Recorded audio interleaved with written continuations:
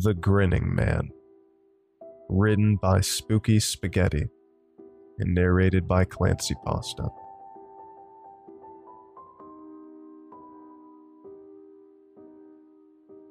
Have you ever heard the legend of the Grinning Man?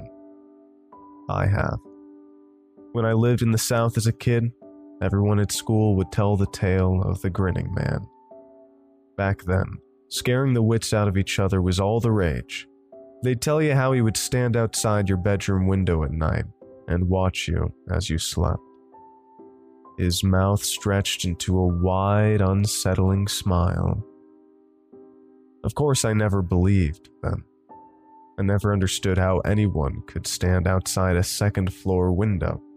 It was way too high for even the tallest person to see through. Besides, there was nothing to be afraid of.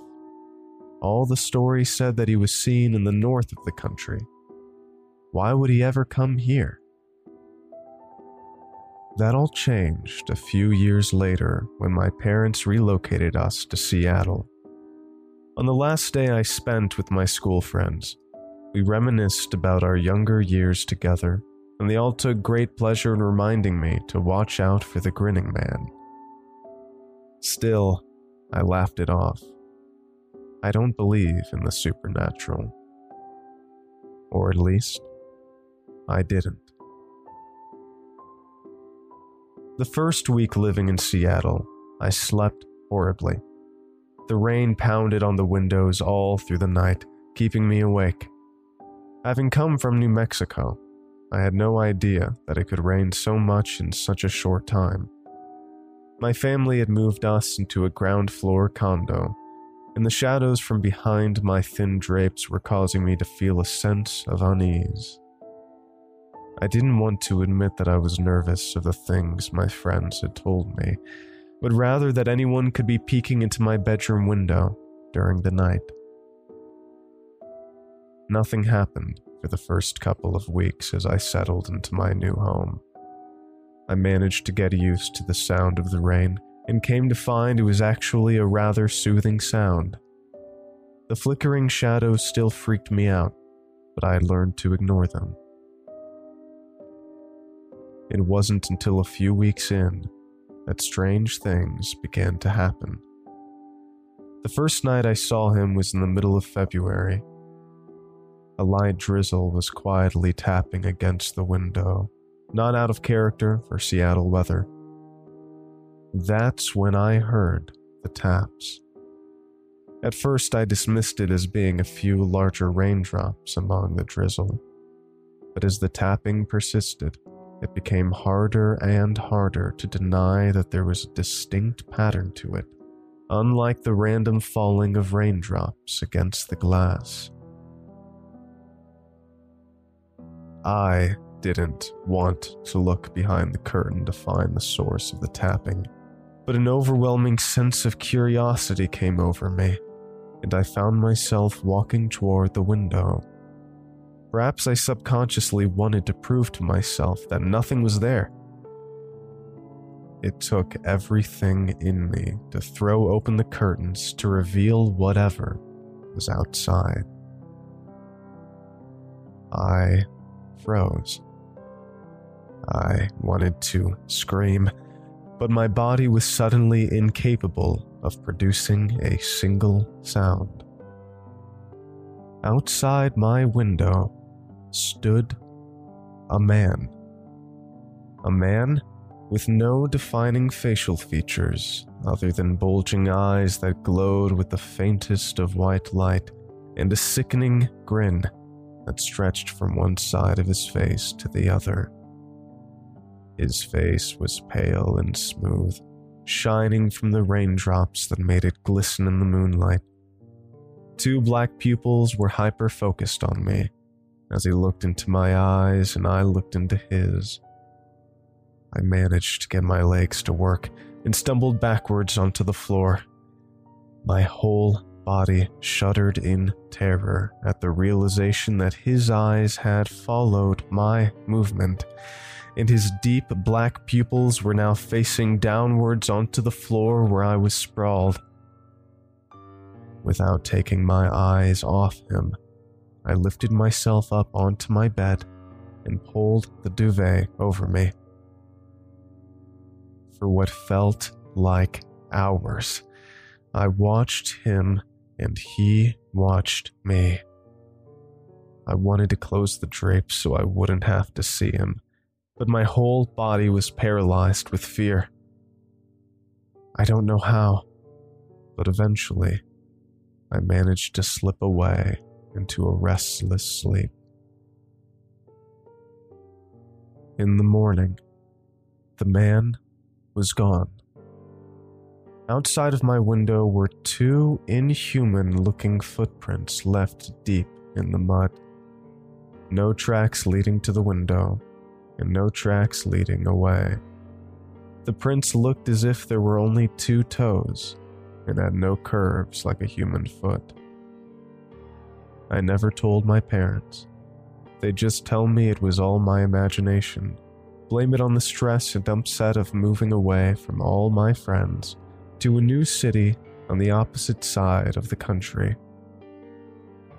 Heck, they'd probably even try to put me in therapy. I didn't even tell my friends, as I knew they would think I was making it up, so I kept my nighttime watcher to myself.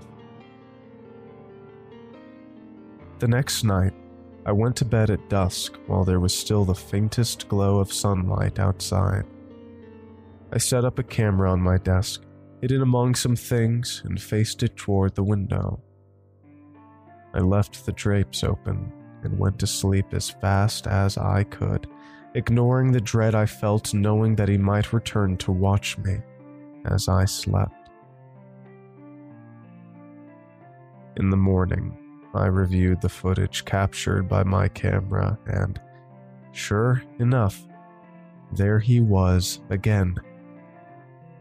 My camera recorded 9 hours of him staring at me through my window.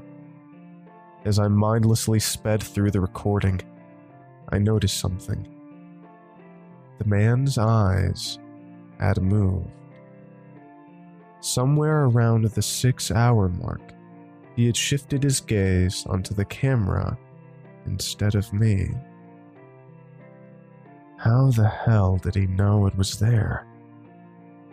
A shiver ran down my spine, and I sped through the remaining footage as quickly as possible.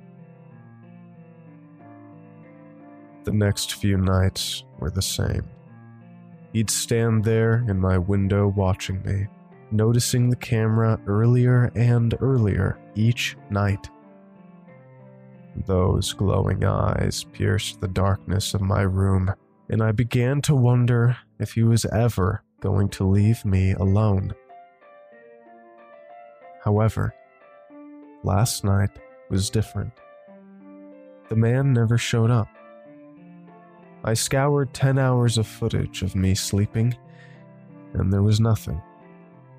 I can't say I wasn't relieved to find a glimmer of hope that I could once again sleep in peace.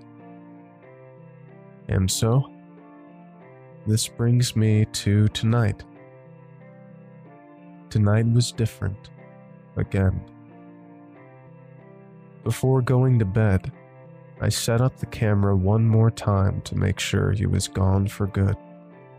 I slept for a couple of hours before I was awoken by a shuffling sound near the end of my bed. I was half asleep, so I thought I had imagined it at first. Trying to go back to sleep, I heard it again. But this time, it was much closer. Groggily, I turned over slightly. 2 white, glowing eyes met my gaze. Just like the first time I saw him, I froze. There, at the end of my bed, the man was towering over me, staring down with his piercing eyes.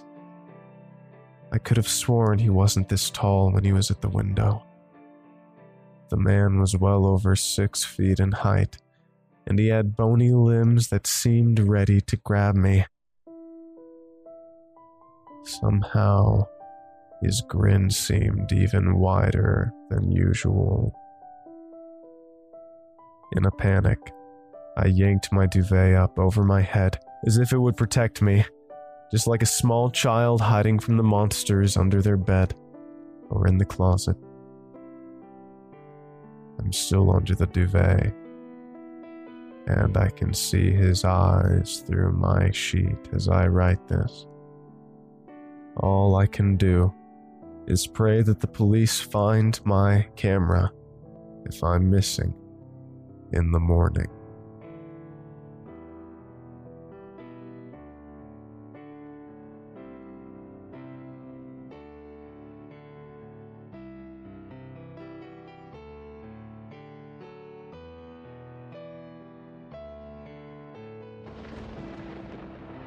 I hope you enjoyed tonight's episode of CLANCYPASTA.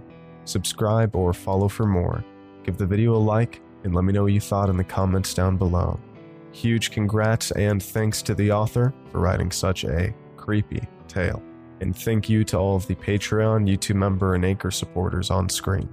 If you'd like to listen to the podcast ad-free, you can always go to patreon.com/CLANCYPASTA, and for just $1 a month, you get access to all of these new episodes completely ad-free.